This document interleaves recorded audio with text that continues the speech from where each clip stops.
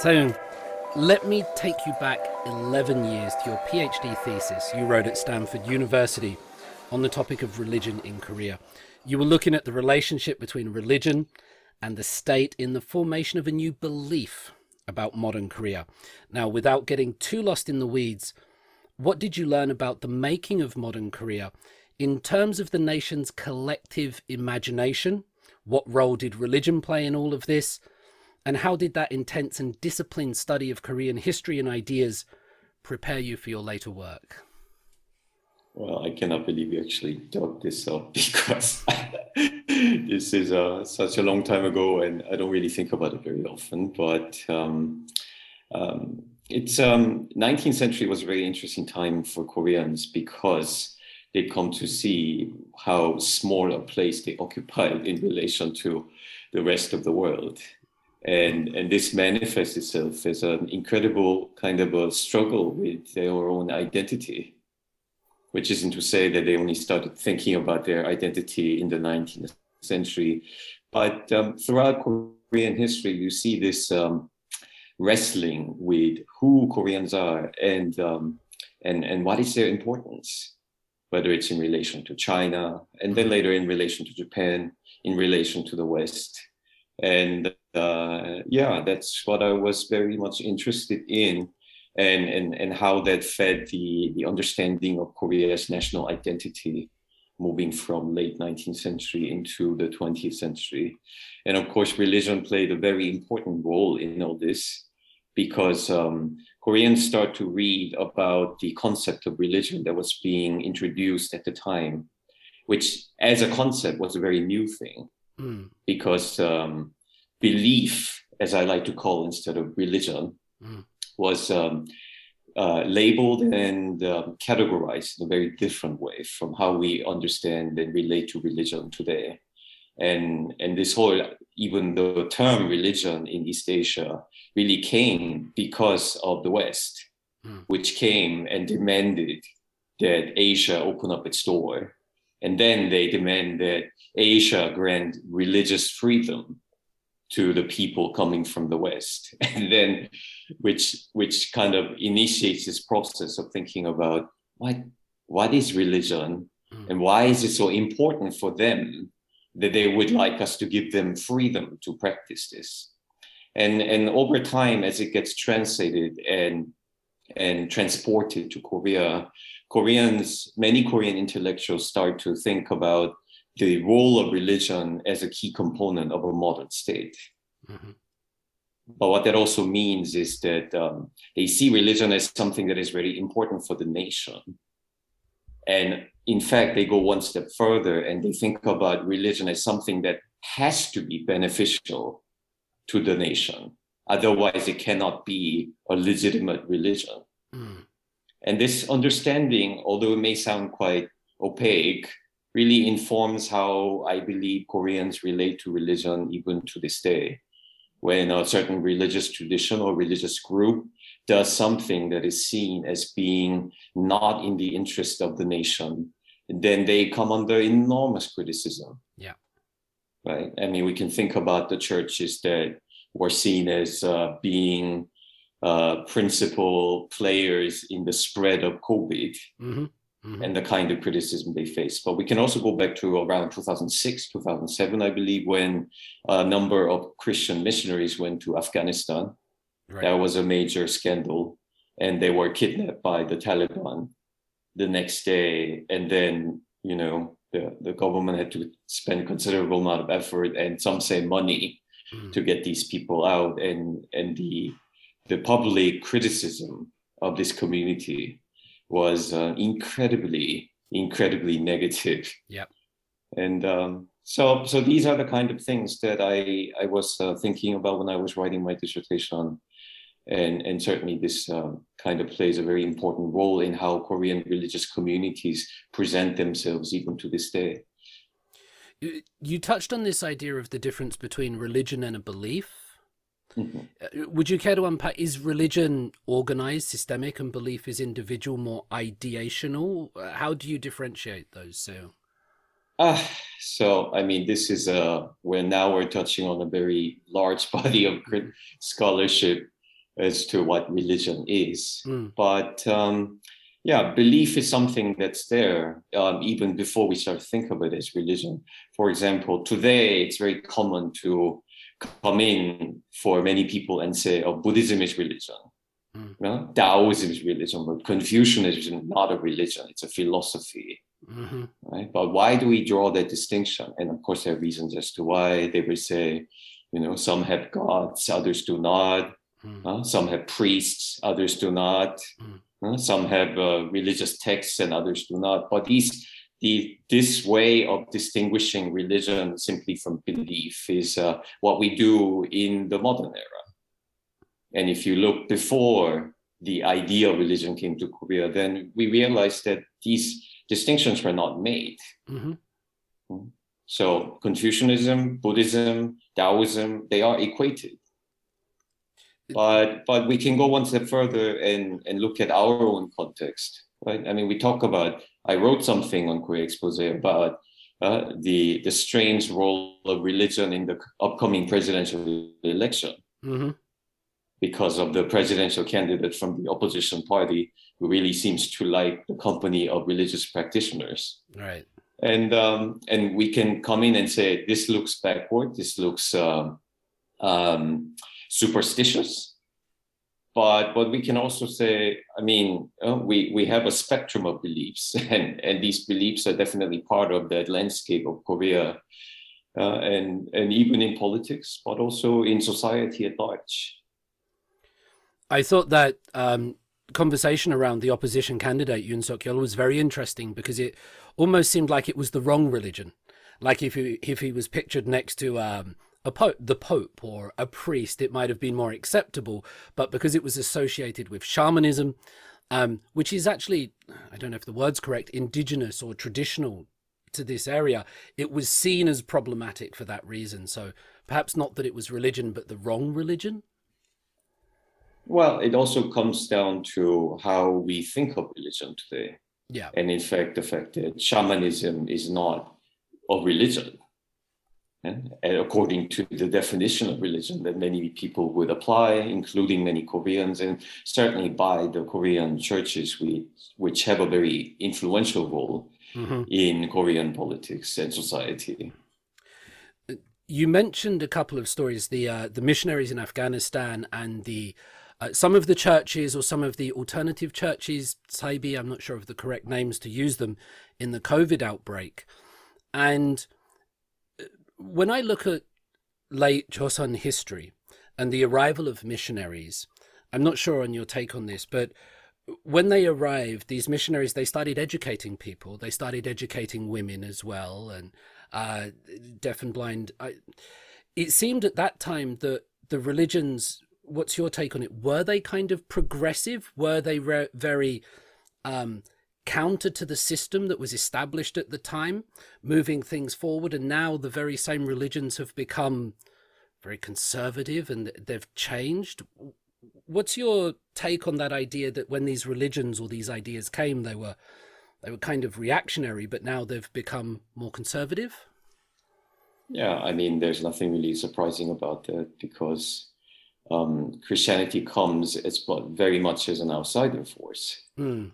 And so much so that when the Catholics first started arriving, converting Koreans, this was hugely controversial in Korea in the beginning right. And we see major waves of persecution and execution of Catholics in Korea under the Joseon dynasty because it was seen as so reactionary.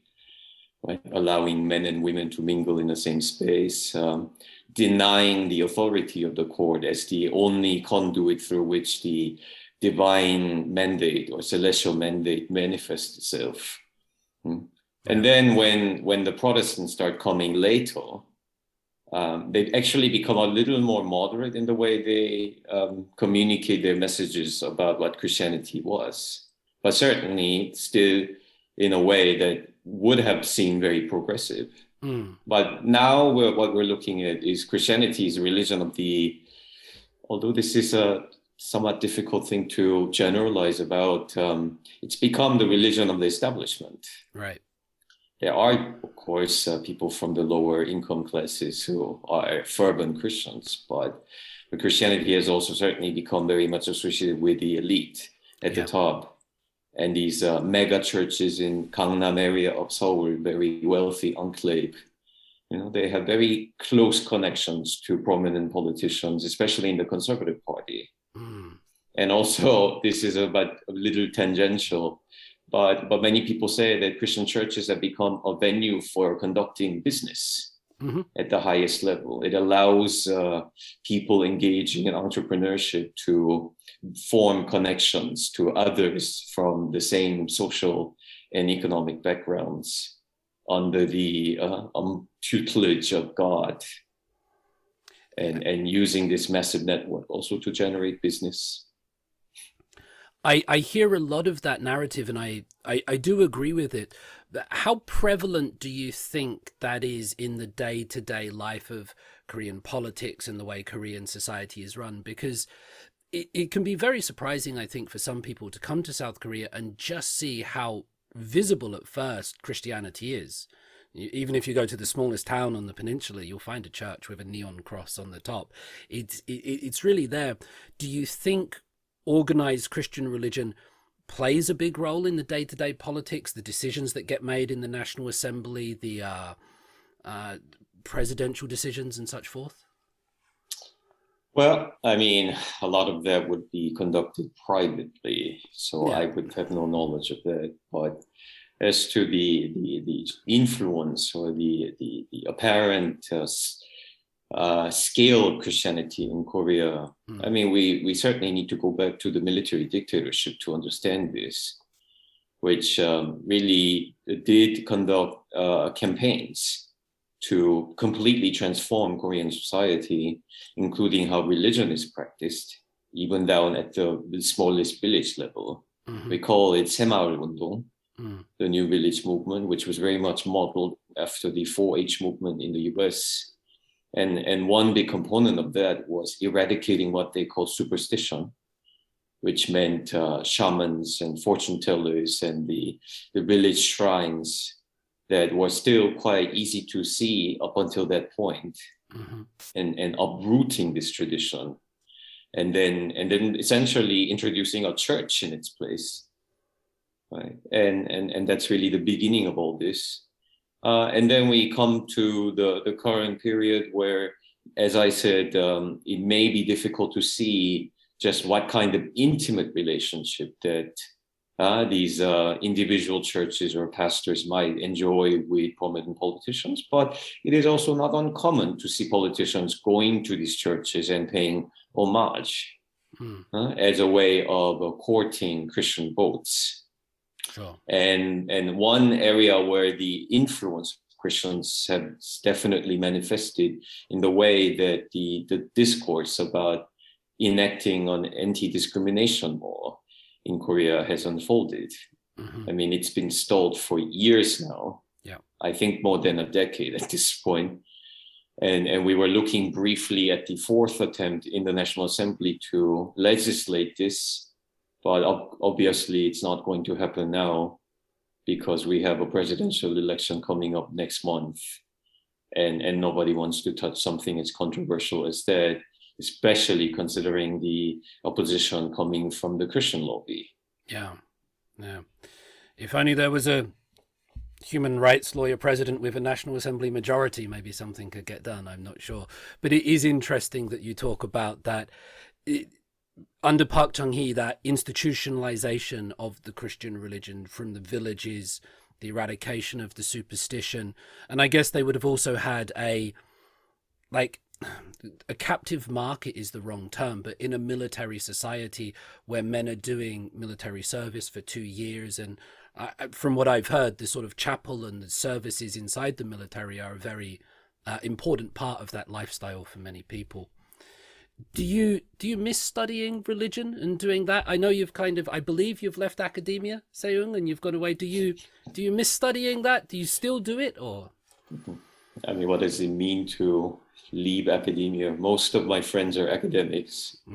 And I may go back to teaching.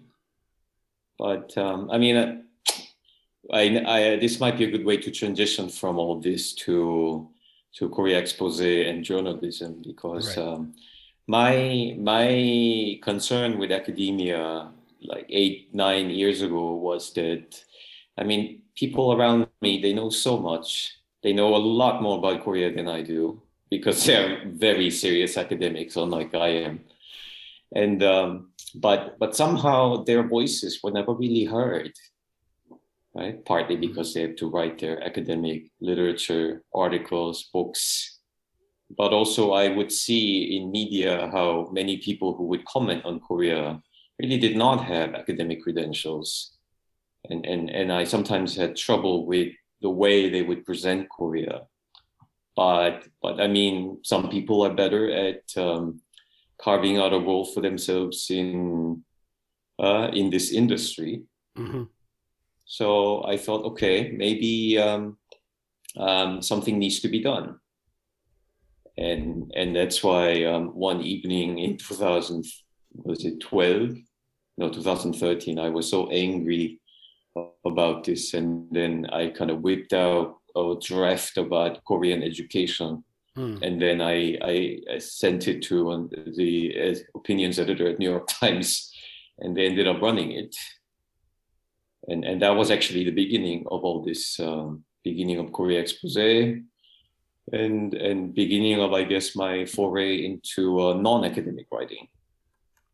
It does definitely give you more exposure. It gives you more reach. That academic one is very, like you say, it's very specific, very focused, but it can be very specialized and it doesn't reach. So going to the expose, like you said, that article to the New York Times, when I looked at the expose, your website says that you found Western journalism about the region to be too often without substance, and you thought it a problem that many foreign journalists do not speak Korean nor have any insight into the country. So, can you explain some of that for us, please, Seung? And can you perhaps give us some description of how that shallow journalism was manifesting? What did it look like? What were you seeing? What was problematic that drove you to start the expose? Yeah, so let's talk about that piece about Korean education. I was reading several articles in English, in French on this topic, because I forget where exactly it came out, but there was a report that Korean students are unhappiest in the world, right? So, okay, Korean students are unhappy according to this report. And then people write articles about it. And how do you explain this? How do you justify that? And then they will look at surveys, they will look at studies on how many hours the Korean students study. Mm-hmm. Okay, so that is a part of it. But my question was, do you really understand how unhappy they are? Like, how can you describe it in a way that others would understand? Mm. Now, people who know nothing about Korea would see just how miserable this system is and how much suffering these students undergo. And that sense was missing. Mm. And as somebody who actually was born in Korea and went through this education system partly, and had an older brother who completed this process, shall I say, and the problems that he faced as a result of this, I thought, okay, if you don't know that, you cannot write this. And instead of waiting for somebody else to do it, maybe I will, give it a step. And that's really what it was. And somehow it was incredibly popular. Right? I had always assumed that, but people kind of know how miserable Korean students are, don't they? Yeah. And then it came out, and then I saw that it was shared like 13,000 times on Facebook. And then I was getting all these interview requests from BBC and some institutions in Scandinavia, and people were curious. Mm. People were like, this is eye-opener. And when I was, when we were getting close to publishing this, my editor asked me, we need a bio from you. And I said, I am a retired academic. And he said, no, seriously, like, what are you doing now? Mm. And that's why I was talking to some friends who shared this view with me, that there's something profoundly wrong with Western reporting about Korea. And they said, maybe this is a start, right? Maybe instead of waiting for New York Times to regularly run pieces like this, maybe we need to create a platform where we can say it regularly. So that's why Korea Expose was born. I did not come up with this name. A friend with a French background actually suggested it. And and then we created a website, registered a domain, and I told my editor I would be the editor of this new online news magazine specializing in the Korean Peninsula.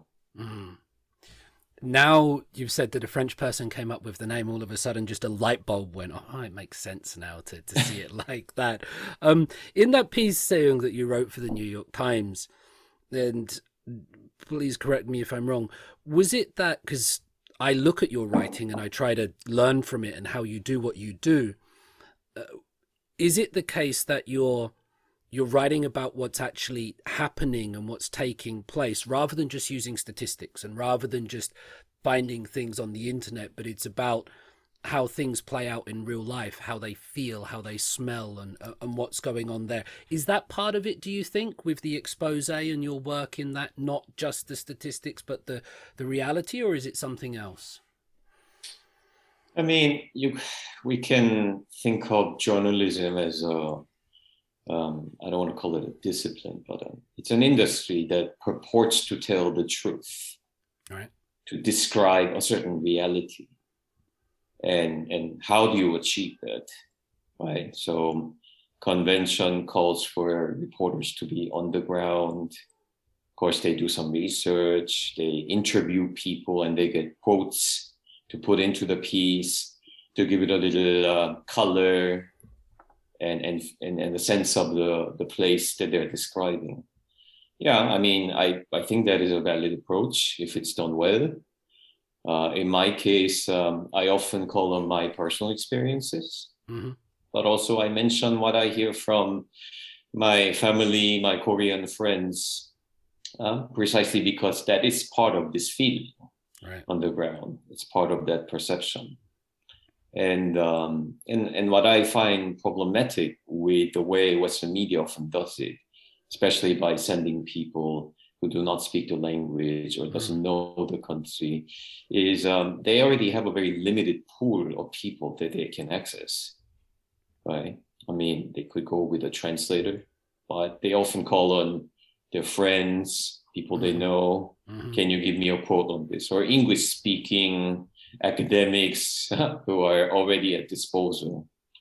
So I that's partly what I have found somewhat troubling about all this enterprise. And instead I thought, okay, and the very act of describing a reality, I do believe it's a very subjective enterprise. I mean, it comes from our own perspective. And as somebody who is kind of Korean, and I say I'm kind of Korean because I left Korea when I was 14, and then I was going back and forth ever since then. But having that connection to Korea, I felt it's a different perspective. And also when I was recruiting others to write about Korea for Korea Expose, I wanted these people to have that kind of, let's say, more complex point of view, whether because they have a Korean background or whether because they're foreigners but lived in Korea for a long time. Maybe they study Korea as a professional, as academic. And I felt that we do need to privilege these perspectives over the perspective of the conventional Western media, which is, after all, from of the people who do not know Korea. Right. I find great value in this idea, just listening to you talk about how journalism can or could be done. Recently, in the last couple of years, I've found great value in the idea of not talking about people, but talking to people. It's very easy to write about groups and things like that, but to go and actually talk and communicate, talk with people, talk to people, I found so important. When you said, Seyung, that you left at the age of 14, and do you think, and I asked this question because when I left the United Kingdom, I felt that I finally understood it after I'd left. It was when I had the comparison. It was once I was out of that goldfish bowl that I could then look at it and I gained a different understanding of it, which perhaps wouldn't have been there, I don't know, if I had stayed there. Do you think having, and I'm not sure how to describe it, so please use your words, having that multicultural experience, or however it might be, does that give certain insights in any way? I think definitely yes.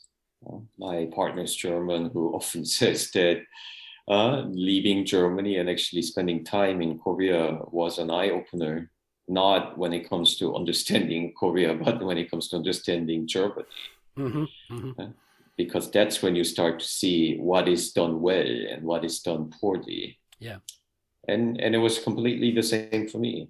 And I didn't just live in Canada.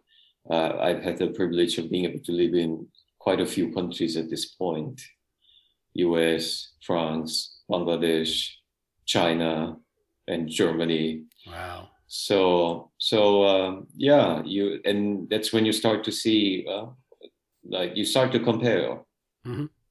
and evaluate, and also see how when you are inside the country all your life and judge something, it does not really, let's say, conform to, it's not necessarily objective, shall we say. Right. And also you become very invested in your identity as a person from that country. Like, so being a Korean, you want to defend it, Mm-hmm.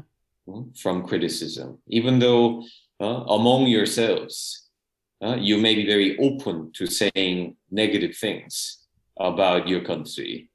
But when you're talking to people from outside, yeah, you do not want to share these things. You do not want to reveal things. Mm.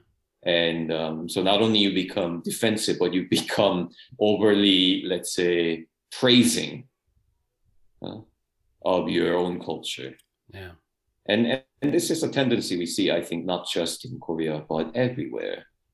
And coming from having spent time outside Korea, I think that gives me the comfort and distance necessary to say sometimes rather, let's say, unpleasant things to the ears of Koreans in Korea. That's one of the things that the expose does, I think, the career expose does, in that it seems to be, all journalism, I think, is trying to be honest and truthful in a way, but you don't hold back when you feel like there's a point to be made, if it's praising Korea or criticizing Korea. Have you received any, what's the word? Have you received any blowback? Have you received any comments from other Korean people saying, like, you shouldn't be saying this about the country? Can you please be a bit nicer? Does that happen at all, or is it all fair game? I ask because I've had some people tell me, David, you shouldn't really say the word Hel Joseon. You're not Korean. That's a Korean thing. We can say it. You can't. And so I listened and I respected them. But I'm just wondering, have you had any people tell you to, like, calm it down a bit? Well, I mean, it's gone beyond saying I should calm down. I think I don't call it blowback because I don't really process it as a blowback. Sure. I mean, I see that some Koreans are deeply uncomfortable with what I say, and that's okay for me. Mm-hmm. I think the biggest example is when I was writing about the controversy in Korea over the Yemeni refugees who were arriving in 2018. Mm-hmm. Yeah, and then it was like, if you were just to look at the Korean reaction at the time, the number of people signing the petition to the president asking him to block these people. And at that point, we had, 260 Yemenis in Jeju? Yeah. So I was like, let's just calm down. But I think it's what I said at the end that really made people upset. I said, imagine there's another war in Korea, and then Koreans become refugees, and you're trying to go somewhere safe, and they turn you away on the same ground as you want to turn away the Yemenis. Like, what right would we possibly have at that point to complain? Right? And then I think the Koreans, I think there was an article about me, I think either in Chungang or 조선일보, and then the comments were, let's say not very flattering. But actually, this kind of reaction also gives me the conviction that, yeah, I mean, when you make people upset, I mean, there can be two reasons. One is that you did something terribly wrong. But another can be that you said something that kind of gets to the heart of the matter. And that also has the effect of making people very angry. And I try to, objectively evaluate these reactions and make sure it's the second and not the first.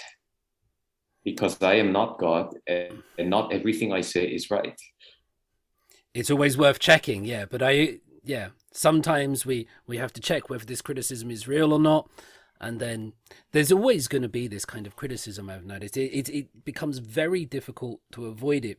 You mentioned that there was an article about you perhaps in the 조선일보 or 중앙일보. So if we use that to look at the domestic journalism scene in Korea and try to get some of your take on that, although I think there's also clearly a global problem to be addressed with journalism. In one interview, you said saying that they, which is print newspapers, they thrive on this revenue stream, which requires them to sacrifice their integrity. These conventions are an illustration of what is wrong with Korea as a whole, which is why having these new companies is not just to show that we can make money in a different way, it's also to show we can do things in an ethical way. So there you're looking at the problems with print media in Korea. What are those problems? Are they still there today? And how do you understand the domestic media scene in Korea? Because Korea Expose is part of that, and I want to get into where it fits in. But how do you see the broader landscape of Korean journalism at the moment? I mean, one word I would use is mess. Right? It's when I read descriptions in the Western media about Korean media as being vibrant, that's an adjective they like to use very often. Yes, it is vibrant because it's big. I forget the exact number, but I believe there's more than 10,000 registered media outlets in Korea, which does not mean that all of them are legitimate. It just means they're registered and they're out there. And especially with the internet today, it's become so easy to publish and call yourself media. And okay, I mean, that's not necessarily a bad thing. But when you look at the quality, right, it's another question. But it's more importantly about the perspective and the bias, right? I mean, I know that Korea is a deeply divided society ideologically, and the media outlets, they kind of toe the line depending on who their audiences are. So 조선일보 has its own demographic, its readership, and they're very careful not to really depart from what the readers expect from them, and not because everything their readership expects is correct, but because they know that if they write something different, then they will suffer. Maybe the subscription goes down, the revenue drops. And then, of course, the other issue is that sometimes they plain make up stories. And I know this also from my personal experience, being interviewed by some domestic media, where they would literally make up quotes that I never said and attribute them to me. And I'm not the only one to come out and say this, and journalists do it very often. Another thing is how they use their influence as media to essentially extort money out of advertisers. I didn't write about this, but a journalist named John Power, who's gone on to work for Al Jazeera now. Yeah, he did quite an in-depth story on this. Mm-hmm. And they write something negative about a certain company, and then try to get that company to pay for advertising in that paper, and then the negative article disappears. And if they don't, let's say, meet the demand, then there will be more negative reporting about that company until that company feels like it has no choice but to give in. So that kind of practice, which is not just on the right side of the political spectrum when it comes to the media, but also takes place on the left side of the political spectrum.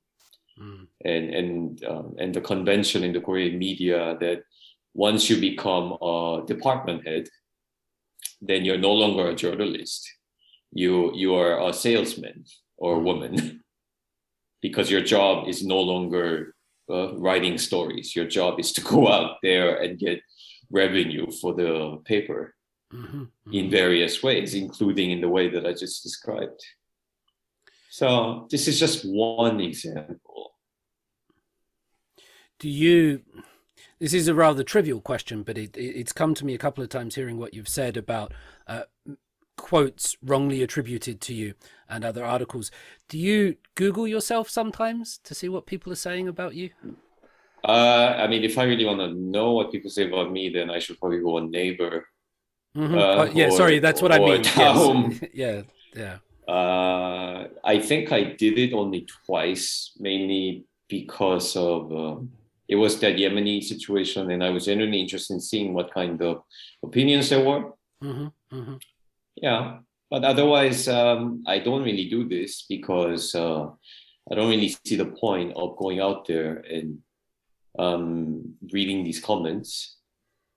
Because one thing I've learned from doing writing online is that people who like you tend to not say very many things. Maybe they drop you a personal note, but they're not out there waging war against you on discussion forums and on internet portals. It's always the detractors. Yeah. And I mean, constructive criticism is useful. But when I sense that the criticism I would read is maybe not constructive, then I just tend not to pay attention. As Taylor Swift said, haters gonna hate. You shake it off. I think she said that as well, maybe. You might have noticed with me, I think I've done it on a couple of yours, but sometimes I make a point of just saying, I like this article, or I like this thread. I don't really have anything to add. Like, there's always this, well, I have an opinion. Sometimes I don't, but because I know it messes with my algorithm. And if I'm only commenting on things that bring me frustration or things that I want to criticize, that's what I'm going to see next time again. And so I try to beat the algorithm by commenting on things that I like, even if I don't really have anything to say other than like, that's pretty cool, or I like that, and that's my little way around it. We talked a little bit about, on the right and the left, the practices used in Korea and other places in order where it's not so much journalism, but it's making money to survive. And I want to look at this right and the left because I instinctively know the right and left bias in British media and other media around the world. And I think sometimes when people from outside looking in at Korea, they don't always see that division. It's just a Korean newspaper, so therefore it must be good, and they don't always understand that it could be heavily slanted to one side. With the Korean expose, and please again correct me saying if I misspeak here, I always got the feeling that it worked from a rather liberal or a progressive perspective. Of course, there are many different writers and contributors, and they all had their own views. But in general, the Korea expose seemed to address issues such as, not exclusively, but also feminism, ethnic and sexual minority rights, inequality, gentrification, and more. And I thought it was good to see these things being covered in depth in English. Was this a conscious decision? And can you tell us where, if at all, you position the career expose on the political spectrum, and why? A university professor of mine once showed me the result of a survey that he had conducted in his class. He had asked his students to, he had given his students a list of English media Korean outlets, English language Korean media outlets rather, and then asked them to position them on this ideological spectrum. And someone had put Korea Expose as extreme left wing. and I saw that and I said, really, are we so extreme? This was never really a conscious decision, but I suppose I am rather progressive, for lack of a better term. But this is something that is shared by people. Going back to the discussion about my background, people, Koreans who have spent time overseas, I mean, there are usually two breeds. There are people who become so disappointed with their new country that they actually become even more nationalistic than the Koreans themselves in Korea are. But there are actually more often people who move abroad and then start to question the rhetoric about the Korean nation, which of course is, let's say, more friendly to the left than to the right. It's usually the Korean right that wants to defend the nation, and then the left which wants to question these assumptions about what it means to be a national collective. Although in Korea, I mean, there are other ways that the left can be just as nationalistic as the right. So for that reason, I think me and people around me, we tend to have what would be considered a progressive point of view. And also being abroad and being exposed to other ideas about, or values about the world. It's that's probably why the writers for Korea Expose have traditionally been, let's say, what's the word that I'm looking for? Liberal? Yeah, and we're certainly sympathetic to women's rights, gender equality, LGBT rights, and of course, some of us having been LGBT too, that has a role to play in all this as well. But also another interesting thing to point out is many of us actually come from fairly privileged backgrounds too. Right? And so much so that an inside joke at Korea Expose at one point was like, are we gold spoon media? Because I mean, working for Korea Expose has never really been a lucrative opportunity for anybody. But many people voluntarily did that precisely because, they didn't have to think too hard about like what they're going to do for money when they're in their 30s and 40s and 50s. And yet we have this point of view, right? Being critical of Korean capitalism, being critical of the business practices. So maybe that's also kind of an interesting irony of Korea Expose. It's fascinating to hear, and I don't use words like liberal or progressive in any derogatory way, and I think if maybe the expose was in a different country, it wouldn't be seen as extreme left. It's just because of the environment that it is that it gets pushed there.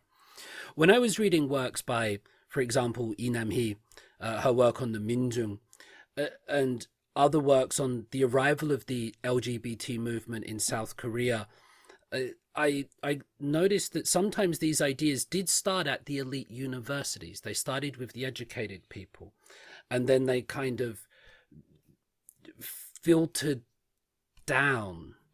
And you mentioned this idea of the career expose, gold spoon media or something like that. I'm not quite sure what my question here is, Seung, but is there something, do you think, in Korea where the more education one has, not every time, but it can lead to having more progressive views? Is there a correlation? Is there a causation? Do you see any link between those two things?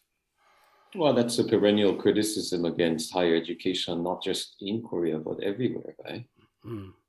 and looking at the Republican accusation against universities in the US as being liberally biased, right? Yeah. That's and you could say that similar dynamic may have existed in Korea too, although it certainly changed as well.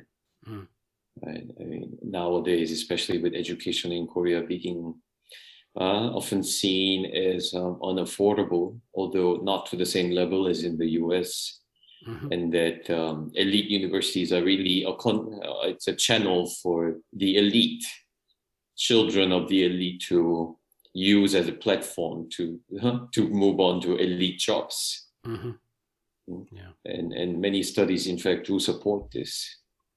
That if you look at the income level of the students at, let's say, the Seoul National University, and kind of jobs that their parents have, it reveals that, in fact, it's hard to say at this point whether higher education is really promoting the kind of liberal way of thinking that that we're discussing now. And yeah. Was there when, just on the first period of the expose, and we'll come to the Renaissance afterwards, but in that first period when you founded the expose, Korea Expose 2013, and the New York Times article, was there anything else around at the time that was doing something like that in Korea, in the Korean language or in English? Did you feel you were doing, like, completely going into blue water? There was nothing else there, or is there anything else there now? I'm not trying to get you to big up your competitors or something, but I'm just curious how you see that particular part of the field. No. I think in Korea, certainly there were similar outlets. There was something called Slow News, very similar to Korea Expose, in that, you know, they were featuring what you might term more essays rather than news reports, but about different contemporary issues in Korea, but in the Korean language. And so much so that I actually thought about reaching out to them and talk about content sharing. But it's always difficult to translate something straight from Korean and make it accessible to a non-Korean readership. So that's why we didn't do that. But when looking at Korean media landscape back then, I did not see, when looking at the media landscape back then, I did not see anything really that was similar.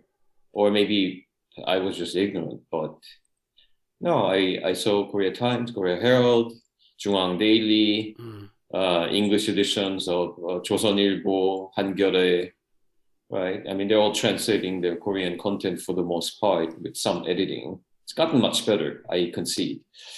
And I always thought, okay, I mean, if you write an article like this in English for people who don't know much about Korea, then it's just opaque. It's hard to really, I mean, people read it and people see names, people see facts, but they ask, like, what does it really tell us? And then, of course, going back to the stories that we were talking about in the Western media. Yeah, I mean, it's produced by these people, correspondents or freelance reporters on the ground, most of whom don't speak Korean, right? Writing in a way that conforms to the convention of the industry, right? You have the lead, some interesting anecdote, and then you have the nut graph, like this is what's happening, you know, and then have quotes from that side, and then you kind of wrap up. And I read it, and I was like, yeah, I mean, can we really do this better?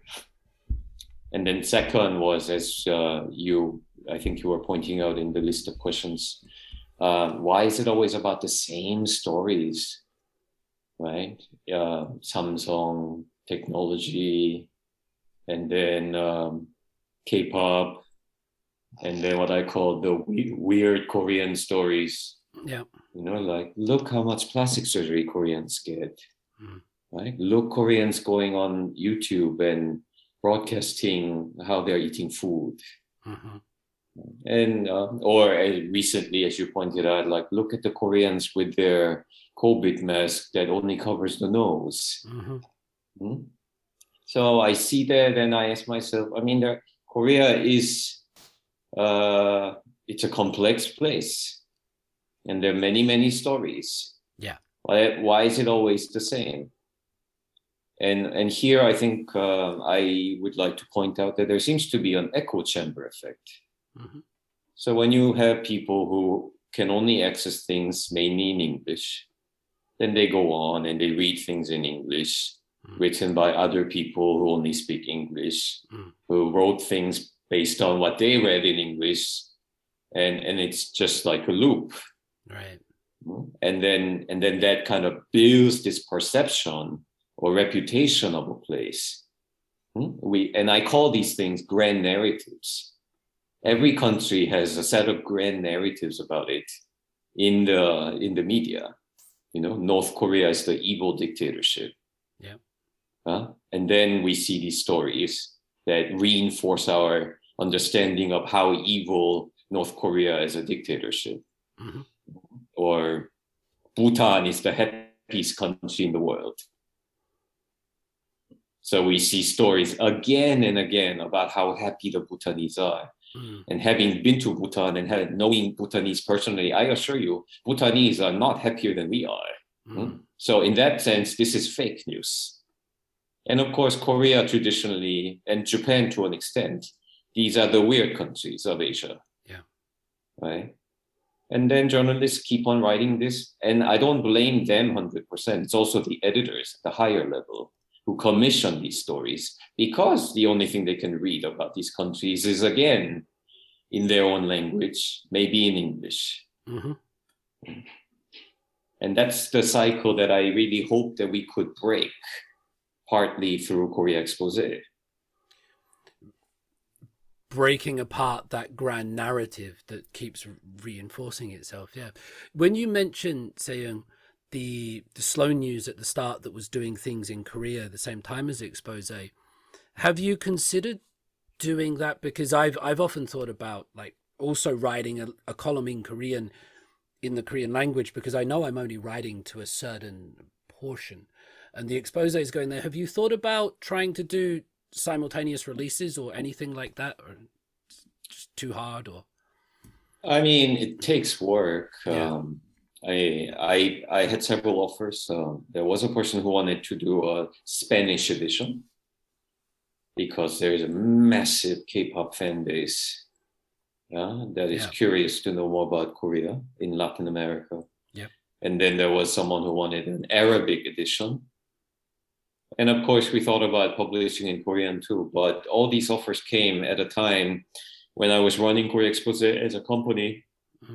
And I had 10 employees and maybe dozen business plans, and I was really burnt out. Sure. So I didn't really have the energy or wherewithal to really consider these possibilities.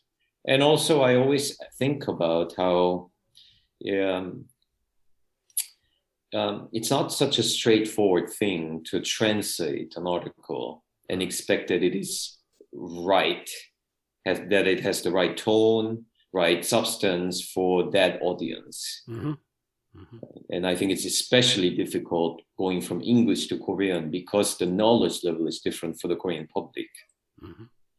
And so these things came and went, but it's something we could consider again at this point.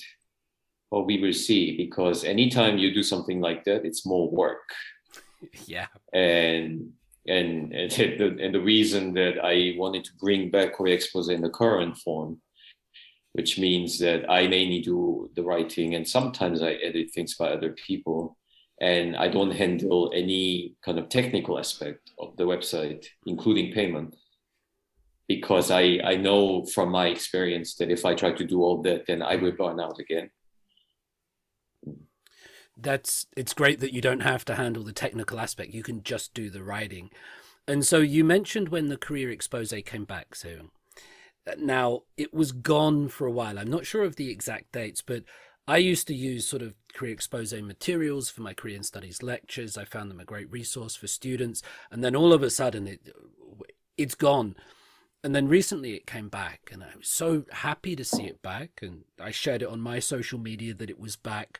Was there a particular moment that inspired you? Was there a particular story or an event that made you realize the world needs the Korea expose again? Was it out was it an event outside of you? Was it an eternal event? Can you just tell us how and why it came back, Seung? First of all, I think I want to say that nobody's irreplaceable, and certainly Korea Expose is not irreplaceable. I folded.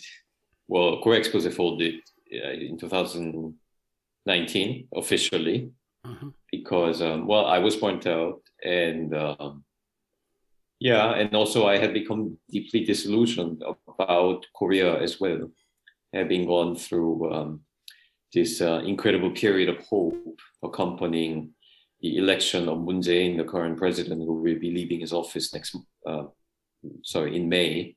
Right. And there was so much optimism about what Korean politics could achieve, like what potential Korea has as a collective to become a better country.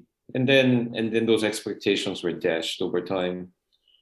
The usual familiar cycle of corruption, nepotism, and also the backlash against feminism, and kind of the stalled position of LGBT rights. And all these things combined just became too much. And I said, enough is enough. Nothing would change. Bye. That was my feeling. And then I also stayed away from social media for many months, even up to a year, or if not longer. And that's when I also started to see slowly that things are also not changing with regard to media. I had hopes that the Western media was getting better, partly because Korea is becoming better now.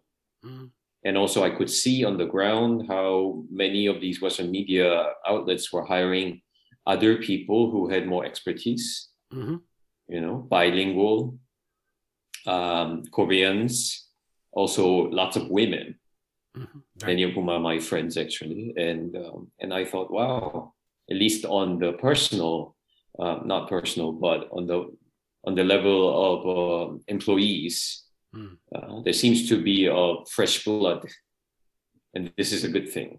Sure. And soon enough, Korea Expose does not need to exist because people will all have kind of fresh insights and a complex perspective on Korean affairs. But no, even though in some ways media landscape has changed a lot, it's YouTube and everything, but traditional media, legacy media, I don't think it's really changing. And that I felt acutely around in the first few months of the COVID crisis in 2020, because I was starting to read a lot of what German media was saying about Asia and Asia's handling of the COVID crisis. And I'm like, yeah, they actually wrote things like, in Korea, you have this surveillance app that tracks people all the time. Yeah, and first time I saw that, I said, really? Right. And then I started to do a little research, and I realized many of them are saying it, and all of this was untrue. I mean, you live in Korea, and you know perfectly well there is an app for people in quarantine, but there is no universal tracking app. No. And so I was like, wow, this is like not just problematic, but it's just fake news. And these are like respected German media that about which I knew nothing. And then I was starting to be incredibly disillusioned with. And then I see other outlets that clearly feel like they have the need to cover Korea. But then why is the correspondent in Tokyo? I keep seeing that, yeah. Yeah, like, why is this guy writing about kimchi? I mean, if Japanese eat kimchi, good for them. But why is the story about kimchi in Korea being written by somebody in Japan? Right. This is a little weird, right? What happened to this so-called commitment to describing a reality when your guy's not even in Korea?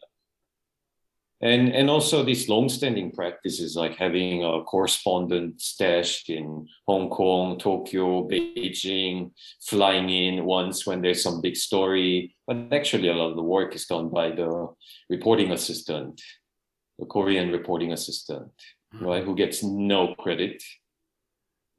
And how much of it has really changed? But above all, the biggest problem is that the perspective is not changing. Right? Why are they not sending people who know more about Korea? So I talk to senior journalists, editors in the industry, and they all get really defensive. They will say, "Oh, we're committed to, to accuracy. Sure. That's why we hire more locals, or we hire people who speak the language." That is true when it's the Beijing bureau, when it's the Shanghai bureau, when it's the Delhi bureau. But India has no shortage of highly educated people who write well in English as Indian nationals. Yeah, but Korea always gets the short straw. And I don't believe that there has been improvement in this regard, no matter what these outlets claim they're doing. That's why I always believe that the New York Times has done something right in keeping Choi Sang-won in his position for as long as I can remember, as Seoul bureau chief. Very unique person in the industry, as someone Korean who never went abroad, never studied overseas, but started at Korea Herald, went to AP, won a Pulitzer, became a New York Times employee. And he does something very different from what everybody else does because he has the experience and because he has the knowledge. And when you talk about what you were reading in Germany, I would speak to people back in the United Kingdom and they would tell me, yeah, but Korea's locked down, or Korea's really suffering at the moment. And their perception of Korea from the reality that I was living was so far removed. And I would see headlines in The Guardian, like sort of record cases surge in Korea. And it would be sort of like 2,000 cases at the time, while the United Kingdom was having sort of 50,000. And so it was really interesting to see that the outside perception was completely different from the reality that was being lived here. And that was created by the media. And it didn't matter whether it was left or right, whether I'm reading The Guardian or things like that, that people really didn't have any clue of what was going on. So I can see why you would feel it's so important to bring back the Korea expose, I think. May I say something about that? Yeah. I think a good example in this regard is the breathless reporting that Western media does whenever North Korea launches a missile. Right? And then an accompanying piece to that would be like, North Korea's belligerence on display, but South Koreans go about their lives undisturbed. Like as if there's something wrong with South Koreans, right? That we need to have an explainer as to why Koreans are not rattled. They love that word, rattled. Koreans are not rattled by North Korea's belligerence. And then they will interview people like, why are you not afraid? Even though you are technically at war with North Korea. Why are you not afraid? And I'm like, have you actually ever thought about the fact that maybe there's something wrong with you in thinking that Koreans should be rattled, right? So it's always from that outside perspective, like Koreans are in a bubble. But no, you guys are in a bubble too. And we see this on display yet again now with Ukraine, actually. Yeah. Now they were talking about the possibility of Russian invasion of Ukraine. I see articles coming out, reporters talking about how Russia, it's at Ukraine's doorstep.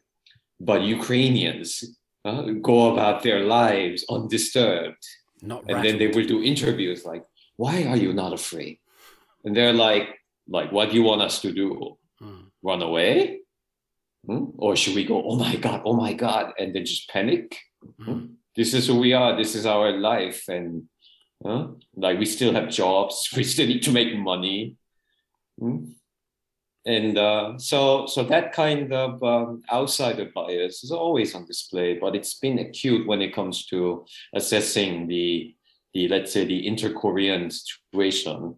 And the seeming weirdness of South Koreans' ability to remain calm in the face of this great adversity. I filed a piece this afternoon. I'm going to go and check for the words vibrant, rattled, or belligerent. And if I've used any of them, I'm going to quickly delete them. Those three I've got written down. They're part of the grand narrative. I'll try to deconstruct it. Just looking at this, so if we get...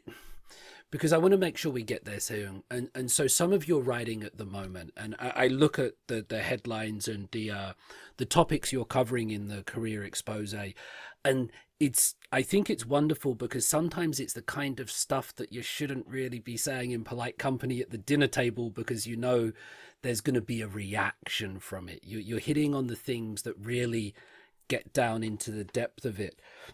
The most recent one was on what you described as the hypocrisy of the current ruling administration for banning speech critical of North Korea that might possibly reach North Korean citizens. And you've said that non-governmental organizations such as your own, OpenNet, have criticized these recent laws for restricting freedom to communicate and infringing on access to information. Now, I just interject and say I didn't say that it was our contributor, Professor Park Kyung-sin, who said it. Thank you for checking me. There we go. It was Professor Park Hyoshin? Park Kyung-sin. Kyung-sin. Okay, thank you. I'll check that. For many not familiar with South Korea, I think this idea, if we just touch on it then, it seems counterintuitive to me, Seung, or to other people, because, there's this idea of engagement with North Korea, but at the same time, there's this restriction of information that can go to North Korea. How do you understand this? I mean, so you've published this piece in the expose. It might have been written by Professor Park Kyung-sin, but how do you understand this situation? I mean, it's a no-brainer. The government wants to please Pyongyang. They want to reconcile with North Korea, but on terms that the North Korean regime is happy with. And that includes making sure that criticism about the regime does not get through to North Korea. This is one thing that North Korea has expressed deep dissatisfaction with for quite some time. These leaflets being flown by dissidents in South Korea and insulting the North Korean regime and the Kim family. So there have been demands on South Korea to put a stop to it. And it is, in fact, what the government under Moon Jae-in has, in fact, done. And is it counterintuitive? I don't think so. It's perfectly logical. You want to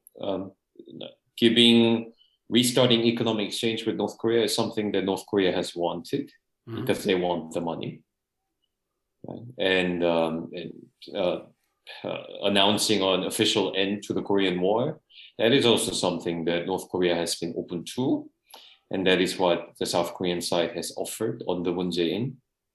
Yeah, and the administration sees these things as carrots to bring North Korea back to the negotiation table in the hopes that one day maybe we achieve denuclearization or some kind of a resolution of the current stalemate. So that we can move away from this perpetual phase of, I hate that word, but tension, and towards something more permanent. Yeah. And of course, the critics say that this goes too far. David, your screen has gone kind of blurry. I don't know if your camera has gone out of focus. Just pointing it out in case this affects your Might video. be something with the internet connect. I think it's when the bandwidth goes down, but Okay. we don't need to see my face too much. I look more handsome blurred. Well, I think that goes to everybody, but it's yeah. So as part of the gift set of carrots, one more item that is going into this box set is now the suppression of the leaflet activities.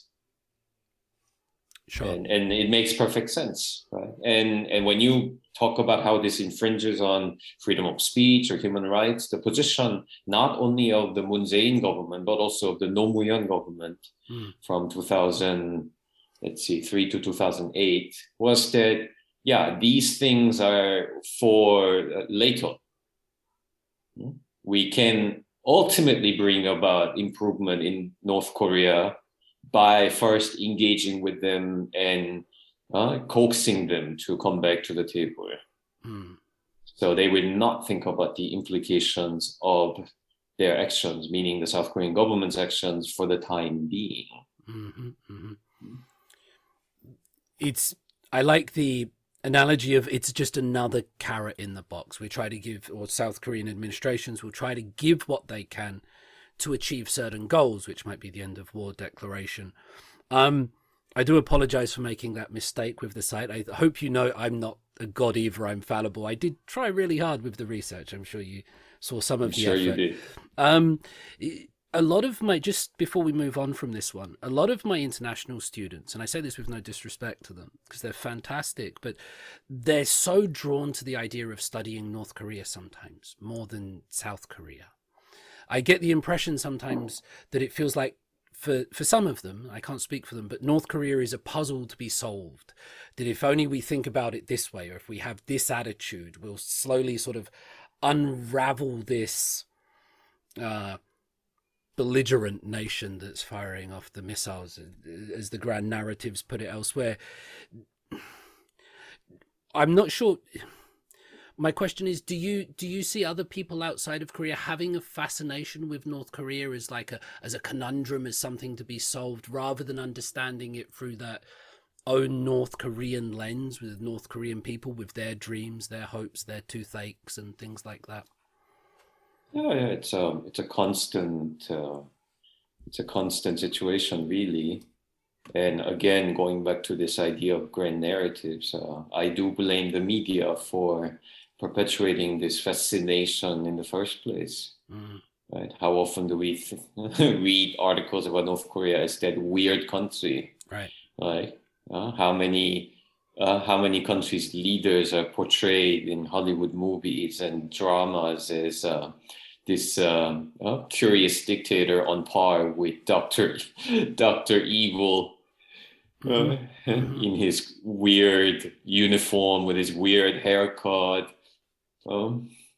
It's yeah, I mean, I think we absolutely need to blame the media for doing this, although they always say, but don't you think that North Korea is kind of weird? And I never say North Korea is not weird, but there are many weird countries around the world, right? I mean, how many of you write about Eritrea with mandatory military conscription that has compelled many of its citizens to flee and become refugees overseas?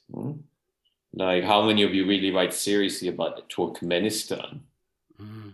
And it's like North Korea, and then they bring up the nuclear weapon card, but they have nuclear weapon. Okay, I concede that, and this is something to take seriously. But if it's a serious country, then write about it seriously. Do not write about it as a joke. And as one friend, a senior journalist in the English language media scene, often says that that even his own company treats North Korea not as politics or international news item, but they treat it as a humor piece. Yeah, once again, it's like a weird Korea story. Look at Kim Jong-un's wife's handbag. Is it genuine Gucci? Does she have a Chanel? Or did Kim Jong-un really feed his uncle to dogs? Right? Granted, that was more of a Daily Mail story than a Guardian story, but still, this understanding of North Korea as something to treat as a gossip, I think it's shared by like just about all media outlets out there in non-Korean language media industry. It's when you mention other nations and states with very serious problems, Turkmenistan, for example, and it's the staying power of North Korea in that global grand narrative is quite something, isn't it? I mean, it's because you see what happens with Afghanistan or something like that. We all have to care about it so much, and then who's writing about it now? And things really go up and down. The staying power of North Korea in that global grand narrative. How do you explain that, Seung? Do you have a take on that one? Yeah, it's because North Korea comes as a set with South Korea.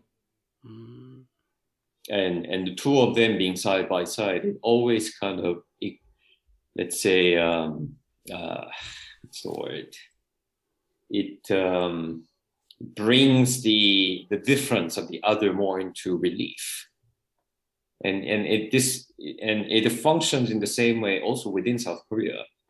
And in Korea, it's been pointed out that one reason that it was so difficult to transition to democracy was because of North Korea. The military dictatorship, for example, will say that look at North Korea and how terrible they are. And you have it good here. And we need to make sure we don't become like that. That's why we cannot have full democracy. This is why we cannot have human rights, which is ironic because you would think, doesn't that make us more like North Korea? But that's not how the rhetoric has functioned. This what scholars call the rhetoric of national security. We need to defend ourselves so that we don't become like North Korea, even though in itself makes us more like North Korea. And South Korea and North Korea being side by side, they're always compared.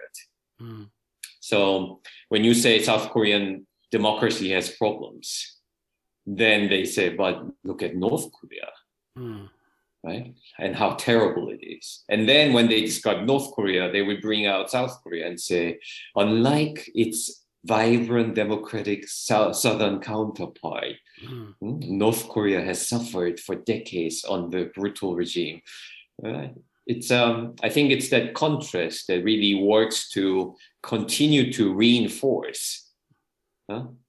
And then, as I said, they together get presented as examples of the weird Korean nature. You've got the plastic surgery obsessed South Koreans, and then you have the starving, oppressed North Koreans, and that contrast, I think, continues to feed that fascination as well. That's a very honestly fascinating way of understanding it, that it's the contrast, it's not one in isolation, but it's the two that makes the set. I think we could talk about Nambu Gwange or North Korea and South Korea for a while, but I want to make a turn, if I can, towards China. We have the Olympics in Beijing at the moment, and did you write the piece Understanding Korea's Hatred for China? I wrote that. Oh, okay, right. I wasn't trying to put you on the spot. I was trying to check my own research. I've now realized I am fallible. There does seem to be an anti-Chinese sentiment in Korea today. And there are historical, political reasons, cultural reasons for this. There's a huge backstory that could go back to Tangun and Gija, that could go back to, you mentioned the Chinese residents' discrimination under Park Chung-hee, THAAD, and so on. I want to ask you, Seung, how would you describe anti-Chinese sentiment in Korea today? How does it sort of manifest? What does it feel like? And this is a question personally I've been looking at. Is anti-Chinese sentiment a euphemism for racism, or what's the difference between those two things? And are they the same or are they different? And where is the line? I mean, it's not racism in the sense that Chinese is not a race, and we cannot also call Chinese an ethnicity Mm-hmm. because it's a multi-ethnic state. Mm-hmm. But yeah, it's what can we call it? It's a national bias with a long history. Mm. And it also really goes to illustrate the very complicated emotions and relationship that South Korea, or rather Koreans, have had toward China for a very long time. We could write books about this. Right? It's not really something we can summarize in an article, but recently looking at the debate on Hanbok, Yeah. was a reminder for me that that how Koreans had very complex feelings toward China, not even in the 21st century, but going back simply centuries. Mm-hmm. Mm-hmm. And with Hanbok, there has been this debate about whether it's Chinese or Korean, and I mean, to be honest, if you ask me, I think it's Korean costume. It's also worn by ethnic Koreans in China.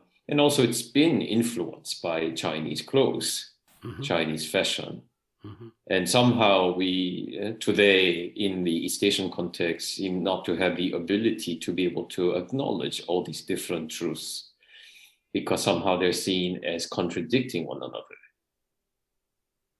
And in the end, yeah, why are Koreans today so resistant to acknowledging credit where it's due? Because, in fact, Koreans have for a long time looked down on China. This feeling actually got worse after the communist takeover. Mm-hmm. It's not only is China an enemy state because it abetted North Korea in the latter's survival. Yeah. And then it became an economically very backward country too, until it opened up in the late 70s, early 80s, and then overtook Korea. So there is a feeling of superiority toward China, which has suddenly become difficult to justify because now China is a much bigger power. Mm.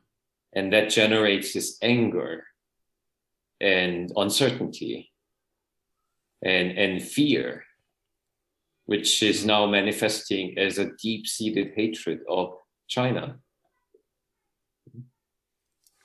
Is there a worry that this fear, this anxiety, this feeling of superiority, these feelings that you've mentioned, is it being leveraged by politicians, by the media for political gain? Because I worry that people will use it for their own benefit, for political gain, but once that monster is out of the bottle, you can't really put it back in. It's hard, I think. Is it being leveraged like we see, or is it more genuine? I think what I'm trying to ask is it bottom up? Is it top down? It's a combination of both, but how do those two forces play onto this anti-Chinese sentiment, Seo? It's everything all together, right? I mean, much as it's hard to say whether anti-Japanese sentiment in Korea is top down, bottom up, or something in between. It's all of it. Right. And looking now at how the Korean media is handling this anti-Chinese sentiment, and also looking at how the Korean politicians are using it, it's obvious that they have every intention to take full advantage of it. And here I say the disclaimer that I always feel like I have to say nowadays, because it's so easy to be accused of somehow being pro-Chinese and defending China and overlooking problems in China. And that's certainly not what I want to do. Right. Yeah, China has many, many problems, and I frankly don't really like what this government does. But it does not change the fact that on the Korean side, that feeling, it's bubbling up and it's being amplified by media, and it's being exploited by the political class, both on the right and on the left.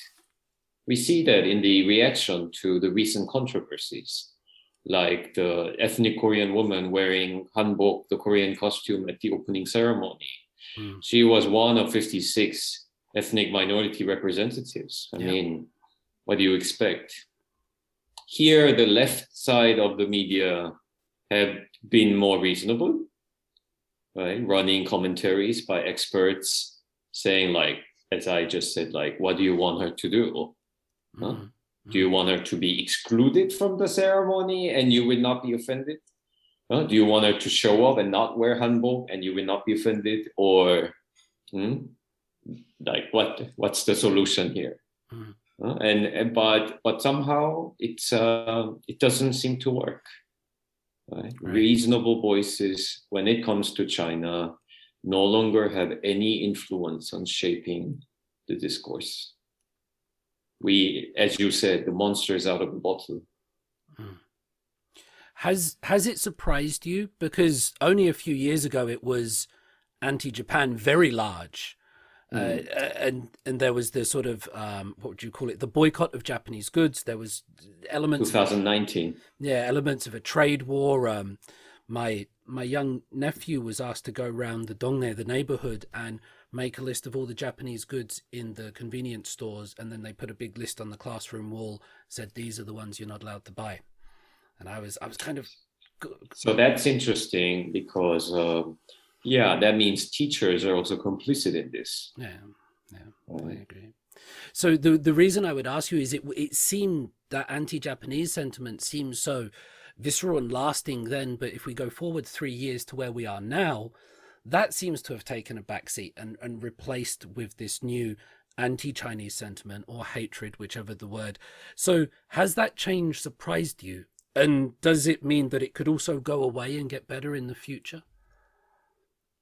I mean, it's been building up for years. We've seen signs of this, which is why, I mean, it's come later, but much as anti-Japanese sentiment has not disappeared, I don't think anti-Chinese sentiment will disappear either. And it's always so interesting to me when Japanese scholars or Japanese government officials, they come out and say that Koreans need to just get over their emotions. So I don't think this anti-Chinese sentiment will really go away because we have seen it building up over the years. And even though anti-Japanese sentiment has taken a backseat, that hasn't gone away either. It's sort of like simmering on the back burner until something else happens and it gets brought forward. Right. It's I'm always struck when Japanese scholars or Japanese government officials say, like, Koreans really need to get over this because don't they realize how important a partnership we have between the two countries? Right? The economic exchange, the political partnership, we're both American allies. They're losing out on so much. And then I always like to say, don't you realize that for these people, it's an emotional issue? It's not a practical issue. So you cannot tell them they need to get over it. It just doesn't work. Sure.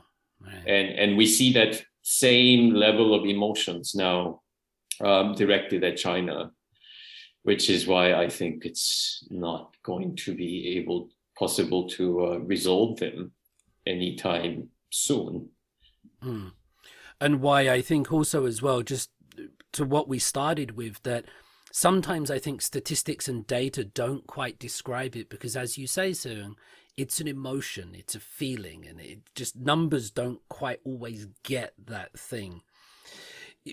In terms of the wearing of the hanbok at the opening ceremony, you said something along the lines of that it's hard to come to terms with the idea that there are multiple historical truths and that sometimes these might be in contradiction to each other.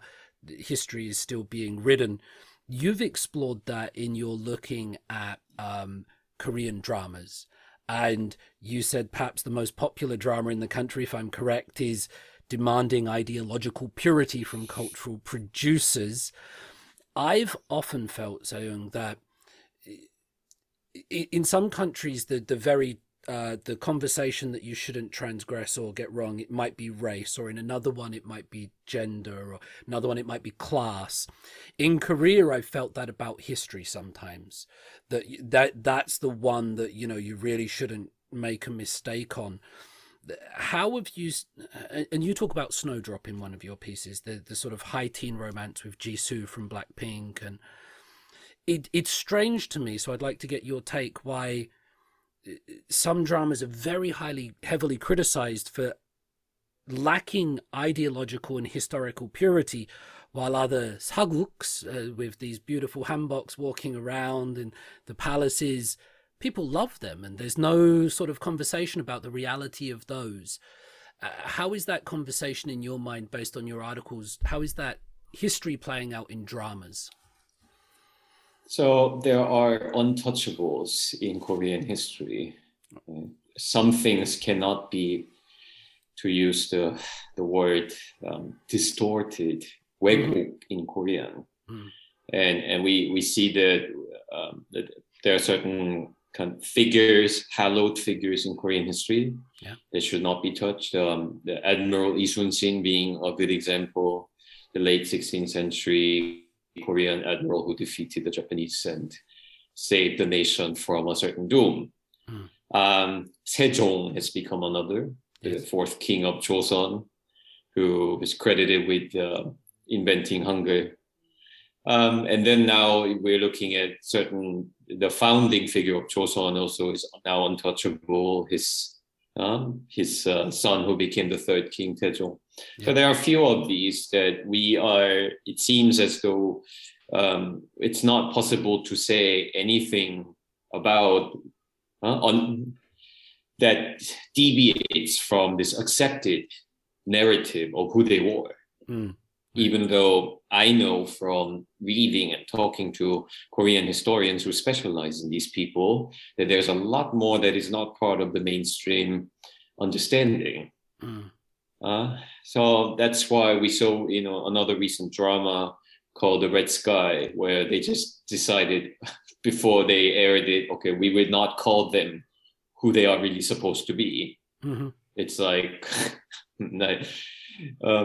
Korean expression for this is 눈 가리고 아웅. You cover your eyes and make a sound, pretend that there was no sound, or a turkey burying its head in the sand. This approach to history, it seems to be one way to deal with it. So you can do historical costume dramas, as long as it's not perceived as an insult to any accepted historical reality. So you would have a king, you would have a prince. That's okay, but we don't give them names. Right. So that nobody can say this is a reference to that period of our history. And also there are certain things that have clearly become glorified to the point of becoming like canonized. And Korea's democracy movement is another. I mean, to be honest, I think if you can make a drama about it and people will have the understanding that it's not about history, but that's not how the attitude has become. Like even mentioning it in a way that does not conform to the narrative has become problematic. So there was a drama a while back where they featured, it was called Kaksital. It's about an independence fighter in the colonial period. And it featured a Japanese character who did not conform to that stereotype of an evil Japanese occupier. Now I see that being raised belatedly as evidence that the writer of that show, who actually wrote Snowdrop, it's the same writer, clearly harbors secretly pro-Japanese sympathies. But like, why can't we have a character in the colonial period who does not conform to the stereotype of an evil Japanese? Sure. You might say that it's the same in every country. Why is it history? Why are there untouchables? So I suggested at the start of this little part that maybe in other countries the topic might be class or race, but here, to me at least, it felt like history. There were certain things that you can... Is that just the same everywhere, or is there a specific focus on Korea on history with untouchable narratives? And if so, why is it? Or So the Chinese are doing it too, yeah. right? It's become more common in the Chinese drama industry to do these so-called fantasy costume dramas. So you have people wearing beautiful Chinese clothing, flying around in the sky, doing sword battles, but it's in a dynasty we never heard about. Mm-hmm, mm-hmm. Mm. And we recognize no emperor, we recognize no concubine. That kind of dynamic is in place precisely because of censorship. It's become dangerous in China to talk about history. Mm. So rather than trying to do it only in the correct fashion, they just make non-historical history, fictional history. Mm-hmm. And in a way that really goes to show how much China and Korea today have in common.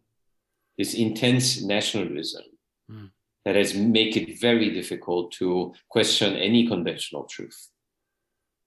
Yeah. And about that, I think Korea really needs to be ashamed. Right? The fact that it is actually becoming like the country that it deeply despises. What does it say about themselves? Do you have any sense of why it's going that way? Because you would imagine with the continued liberalization and democratization of South Korea, there's no martial law, there's no military government. An intuition would tell you it would be going the other way. There would be an opening up, a revisiting of history and more liberal attitudes towards it. So do you get a sense of why it's going that way? Some argue that Korea has become more confident. It's that rightly so. Yeah. Right. I mean, despite the pandemic, I believe that Korea's trade figure for last year actually increased. And I read that now it's the 8th biggest export nation in the world. Please correct me if I'm wrong, but anyway, the figures have looked very good. Yeah. And also, we cannot forget that Korea Wave has become very successful.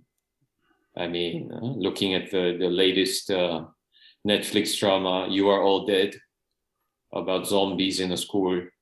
It's also #1 now. Mm-hmm. For how many days, I forget. So all these things combined, right? Successes of BTS, Blackpink. It's a very good time for Korea. And that has certainly increased the confidence of the nation and of its people. But it's also manifesting as extreme nationalism. Right? Look at us, we're doing so well. And it gives them the sense that they should be more assertive, that they can be forceful. That itself is not a bad thing, as long as it's done in the right way. But instead, it seems to be, unfortunately, let's say, adding to an existing kind of superiority complex and an existing narrative of Korea as an exceptional country, which Koreans learn, myself included, growing up. And I don't think, as a whole, that's a good thing.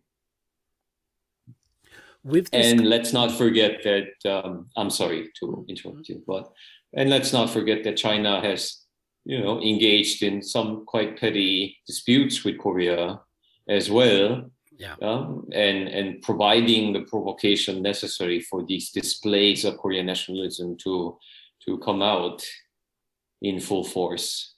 So we do need to think about that as well, but that's also the effect of China becoming more assertive, more confident, and feeling empowered to do what it wants.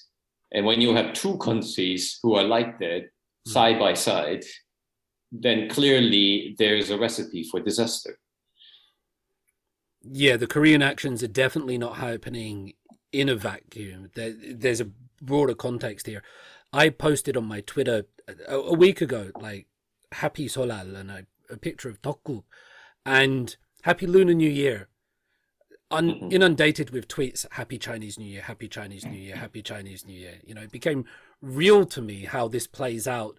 And I guess, I didn't find it personally offensive, but I can understand how some people, if they're on the receiving end of those kind of, it seems like a bombardment against their culture, they might very well feel attacked.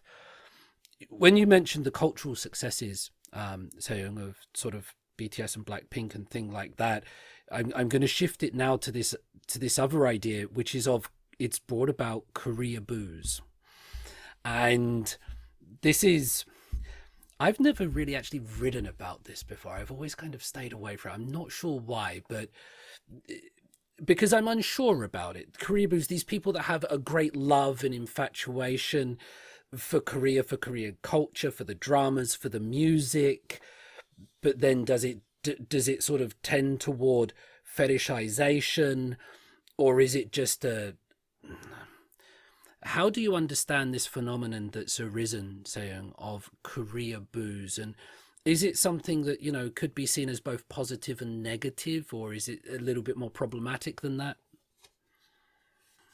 So let's not forget that Korea was, while interesting, not the only example of people who are trying to kind of adapt to or integrate into another culture to that extent.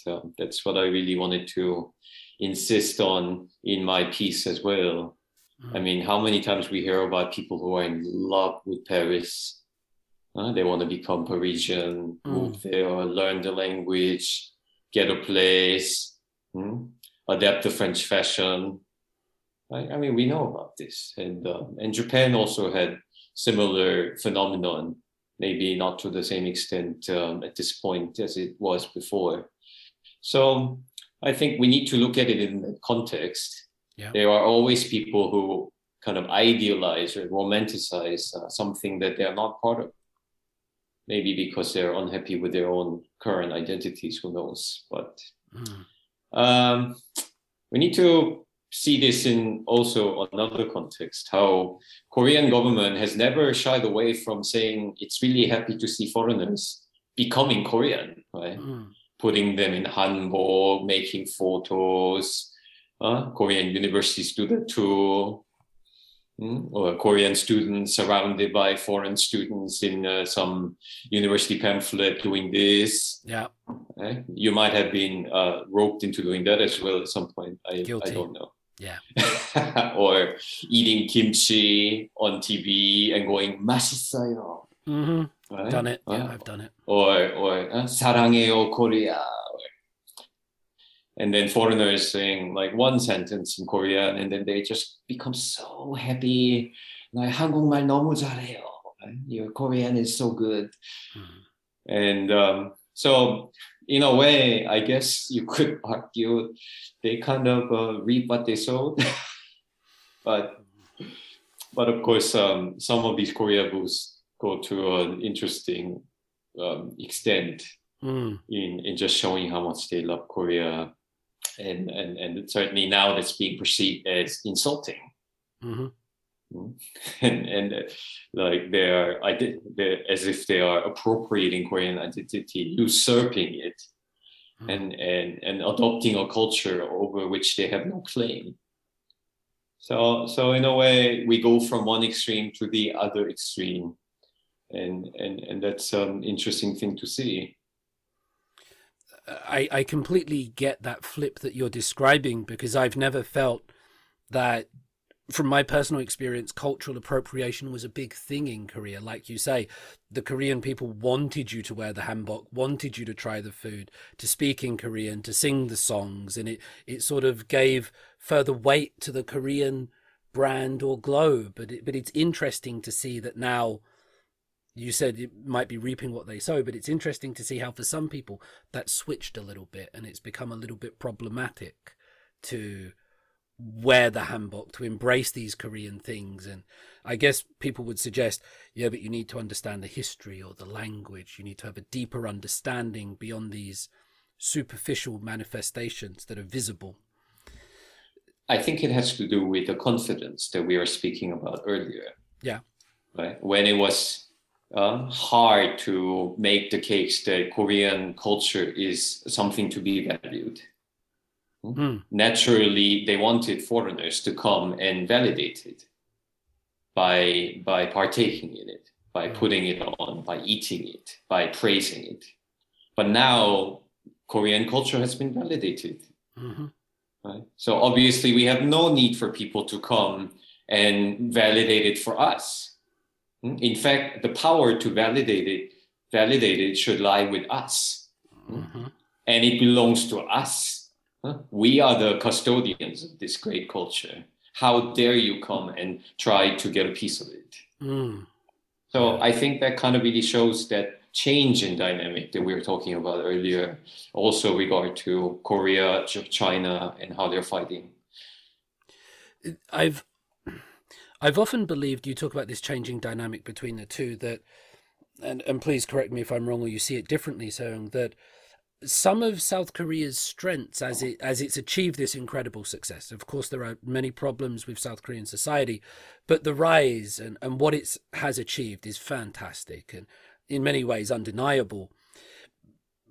I wonder if some of that was built on this kind of underdog mentality that, I know you've talked about superiority over China and Japan, but this kind of, we're going to get there, we're going to sort of rise up and show who we are.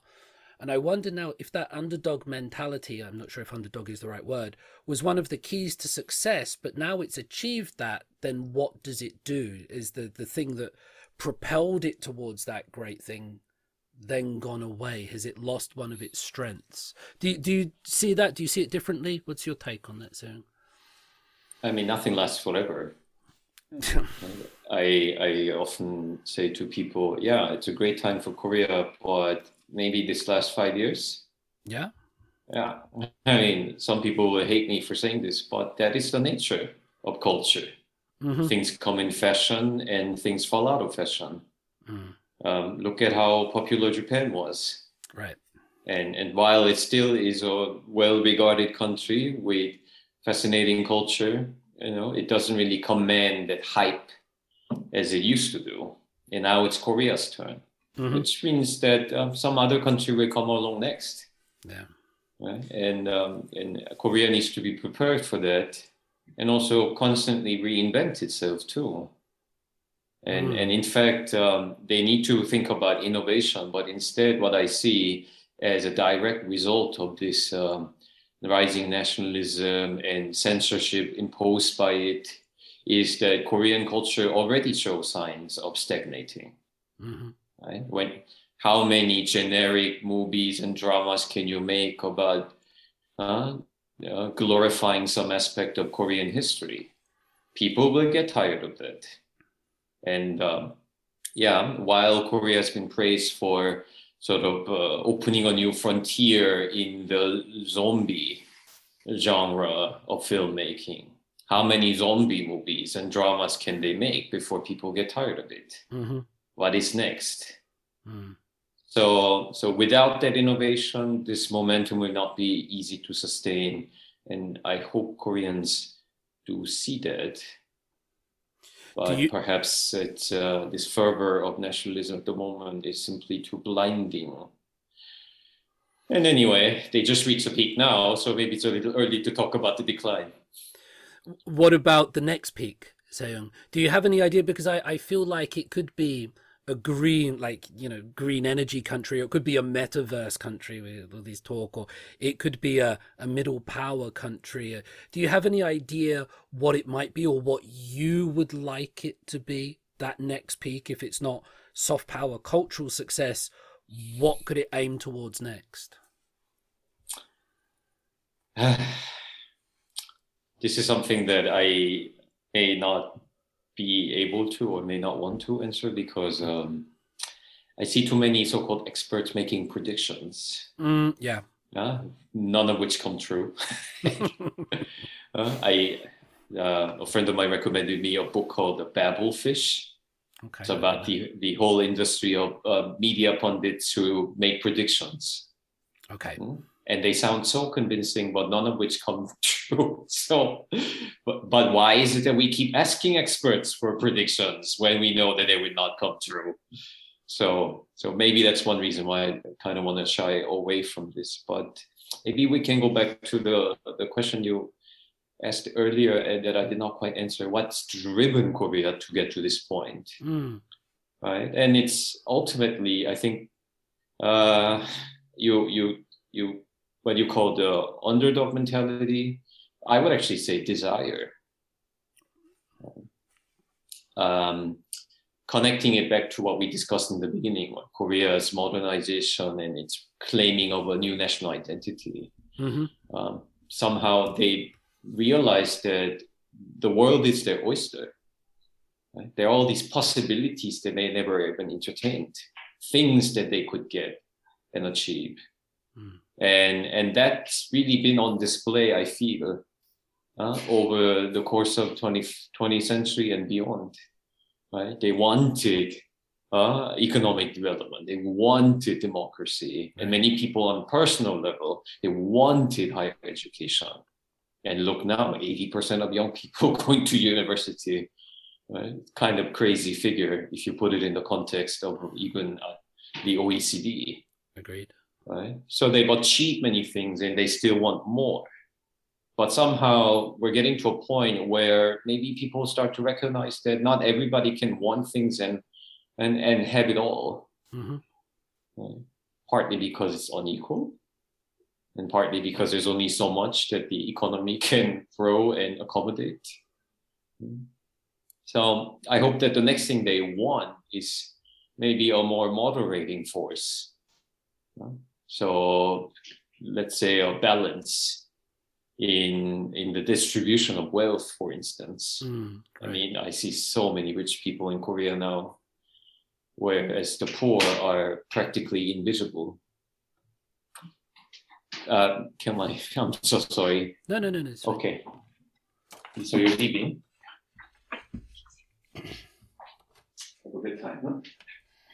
Yeah. Can you message me when you arrive?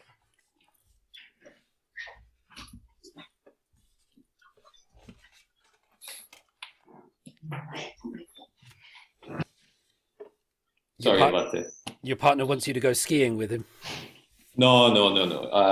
I can ski, but it's not my favorite thing. And I wanted him to spend some time with his friends so I can write a lecture I need to give next week. What's the lecture on? Can I ask? Is it? It's about the kind of the theme of social justice in Korean cultural products. And how it's kind of manifesting itself also within the Korean culture fan communities.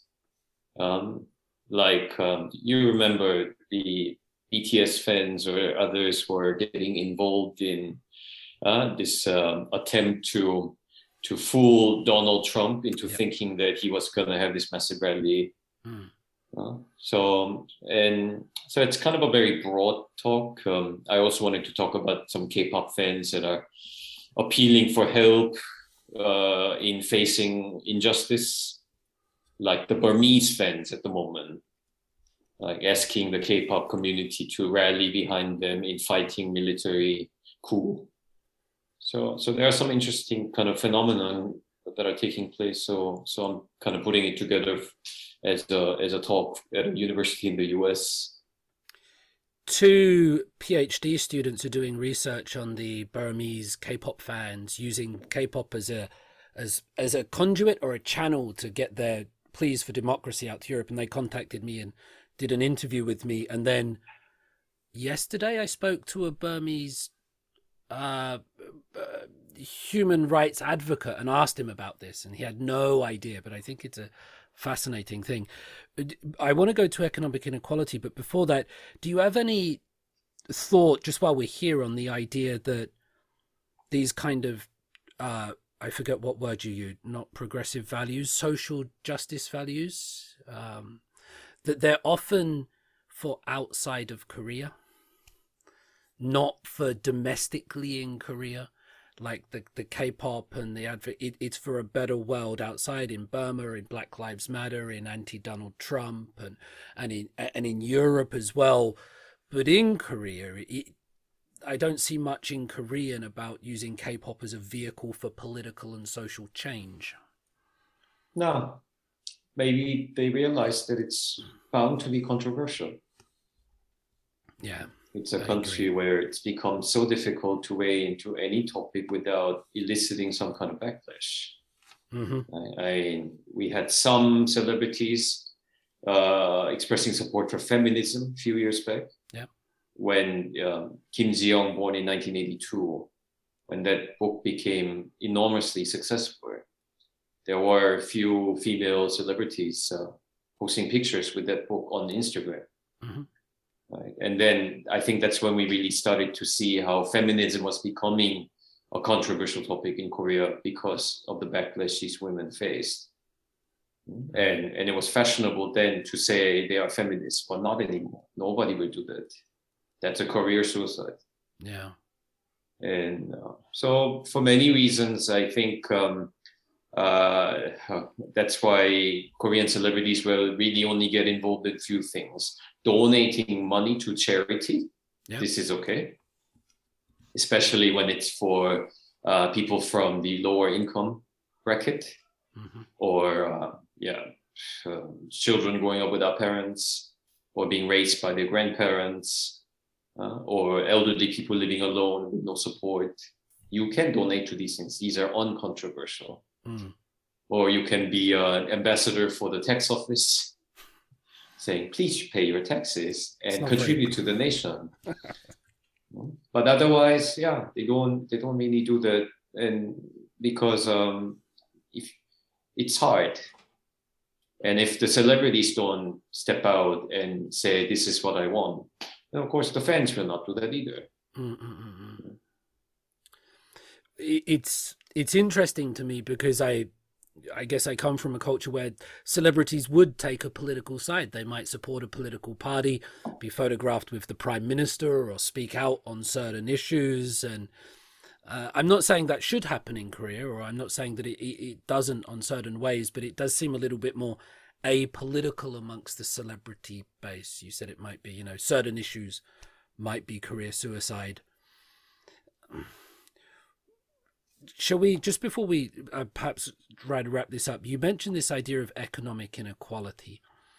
And I feel like sometimes it gets missed, perhaps, because South Korea, as you say, is like in one of the top 10 economies in the world. It is producing, and it's pushed by these chaebols or daegyeops, these huge conglomerates. Is on the ground level, do you get a sense that economic inequality is a real worry? Is there solutions like universal basic income, or sort of there was the big promise of the breaking up of the chaebol and trying to get them to work more with the youth? How do you understand economic inequality today beyond an economic factor, but how it affects the layout of society? There's a lot of money, and people see that, and people see it very clearly thanks to social media. I mean, now we have even heads of these chaebol firms opening Instagram accounts and posting pictures. Right. Best example being Chung Yong-jin, the vice chairman of the Shinsegae Group, which owns E-Mart. So when you see that level of wealth on display, and you can just use your smartphone to see that, I think it really changes how people relate to wealth. It's no longer an invisible thing, it's an everyday reality. And it makes people aspirational, even though it is certainly beyond the means of many. I think we saw this dynamic in the course of the scandal that involving that Korean influencer Song Jia, right, aka Freesia, because she claimed, or she didn't claim, but she definitely appeared to be a very wealthy individual, and it turned out not to be the case, and people are angry about it. But the bigger question was, why did these young people even follow this woman in the first place? Because she was rich. And now we have a very strange cult of money, in effect. And this is an expression that I didn't come up with. Even Korean media was using it. Right? How did this country embrace this cult of money that they are willing to follow and admire anyone who is just born with it? I mean, what do children of third generation children of Chaebol really do to deserve this, other than the fact that they were born into this family, these families? But somehow it still makes them an object of admiration. Yeah. And that is really goes to show how Korea, the society as a whole, interacts with this notion of wealth. With the cult of money. We started with religion and beliefs, and now we're on to the cults. So I want to, if I can, try to wrap this up. And I have a couple more questions for you. And the first one is this. Having listened to you for the last couple of hours and heard the things that you've said,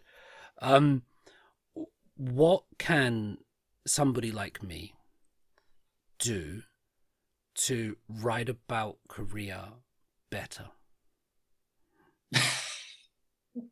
So, but you understand the reason for asking this question.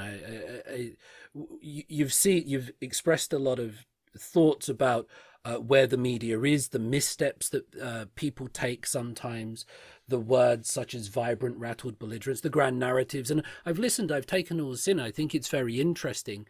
And so I'm just wondering then what is the step that improves it? What's the productive next thing? So, I mean, I laugh only because the assumption in this question is that somehow that I write well, and I certainly never believe that to be the case. I write as well as I can within the within my own limited capabilities. But I think one important thing is to be open-minded. I see a lot of people coming to Korea and writing about Korea with very fixed ideas of what the country is about. There's a lot going on that you do not see, especially if you don't talk to Koreans and do not speak the language. So I would certainly think that that cultivating that aptitude is an important aspect of this. You don't see the nuance. I mean, you see a word like, what would be a good example? Let's say in this article about opinion piece about South Korean government banning leaflets to North Korea, and there's a word in the law called 설파, right, which I translated as distribution. But depending on how you understand it, as distribution, it could mean circulation, it could mean spraying, and it changes the nuance, it changes the situation. And if you don't see that, you don't get it. You don't get why this is important. You asked me a question in the list that you sent me about some of the popular words from 2021. Right. And you were asking me how did I come to see them and realize that they are actually in vogue. And it's because I read a lot and I see it in circulation. And that's important for me in presenting to my readers that this is actually a thing. That I'm not just picking any random like neologism or new word and saying, this is fashionable. Right? I need to be convinced myself that it is fashionable, but to be convinced, I need to see it in use. Right? How often, in what context, by whom. So that's really what I think people should do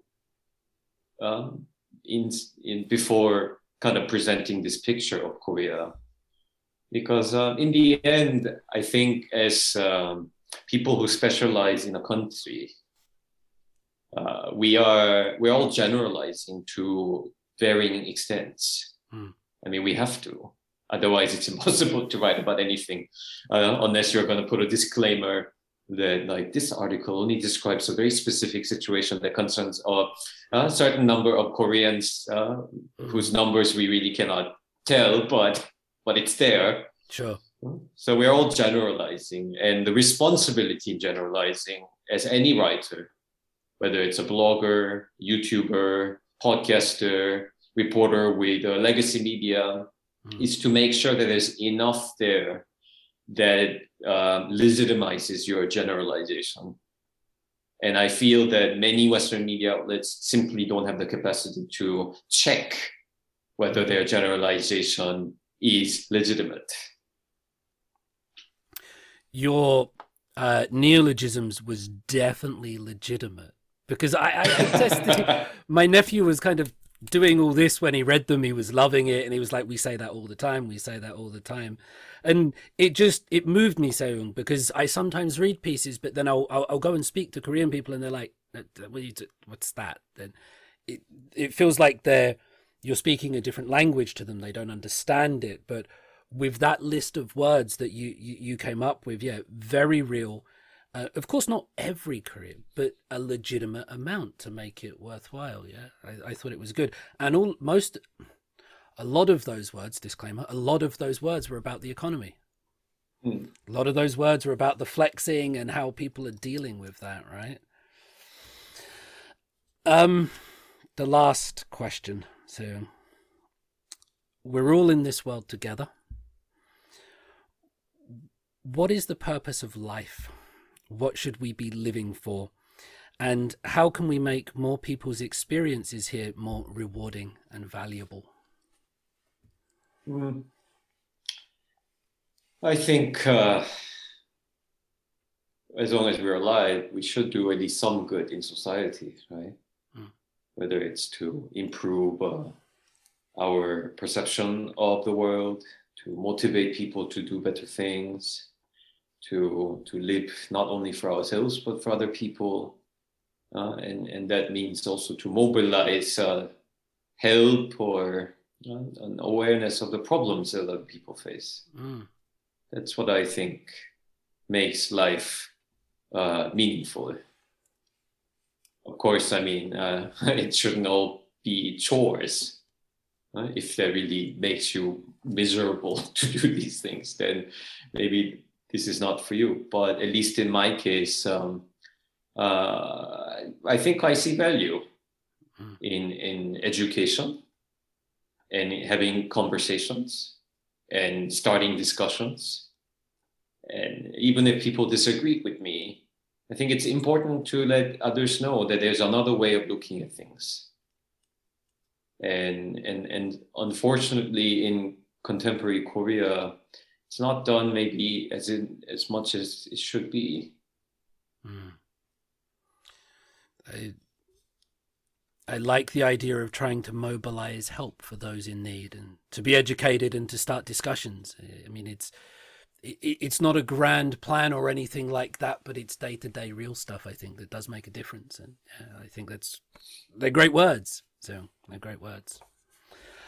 I've thoroughly enjoyed listening to you today. I hope so, because this was long. Yeah. Are you actually putting all 2 hours up online, or are you going to be trimming it? This is going to be one of the first times, because obviously I will trim the toilet breaks and things like that, because I don't normally trim them, but I'll do my best. I do all this by myself, so I'll do my best, but I'm just going to keep it, other than the back and forths, I'll keep it all in there. And let me ask you, if I may. Please do, yes. What makes life meaningful for you, David? I think I wasn't prepared for that, saying you've put me on the spot. I think it changes, but at the moment I read this quote in a book by Kwame Anthony Appiah, and he said, one of the things that we should do in life is take the possibilities of our genes and our social and physical environment and make something meaningful from that. And I thought that was really nice, because we all have different social and physical environments. We all have different genes, but we have to look towards the possibilities of these things and then make something meaningful from the possibilities that we have in front of us. And I think from that, it's important to keep the possibilities high, to be a little bit, I'm kind of cynical sometimes, but I take that Gramscian, cynical of the mind, positive of the soul, and keep those possibilities high and try and make things really meaningful. I'm not sure if that makes any sense, but... It makes sense to me. Mm, good.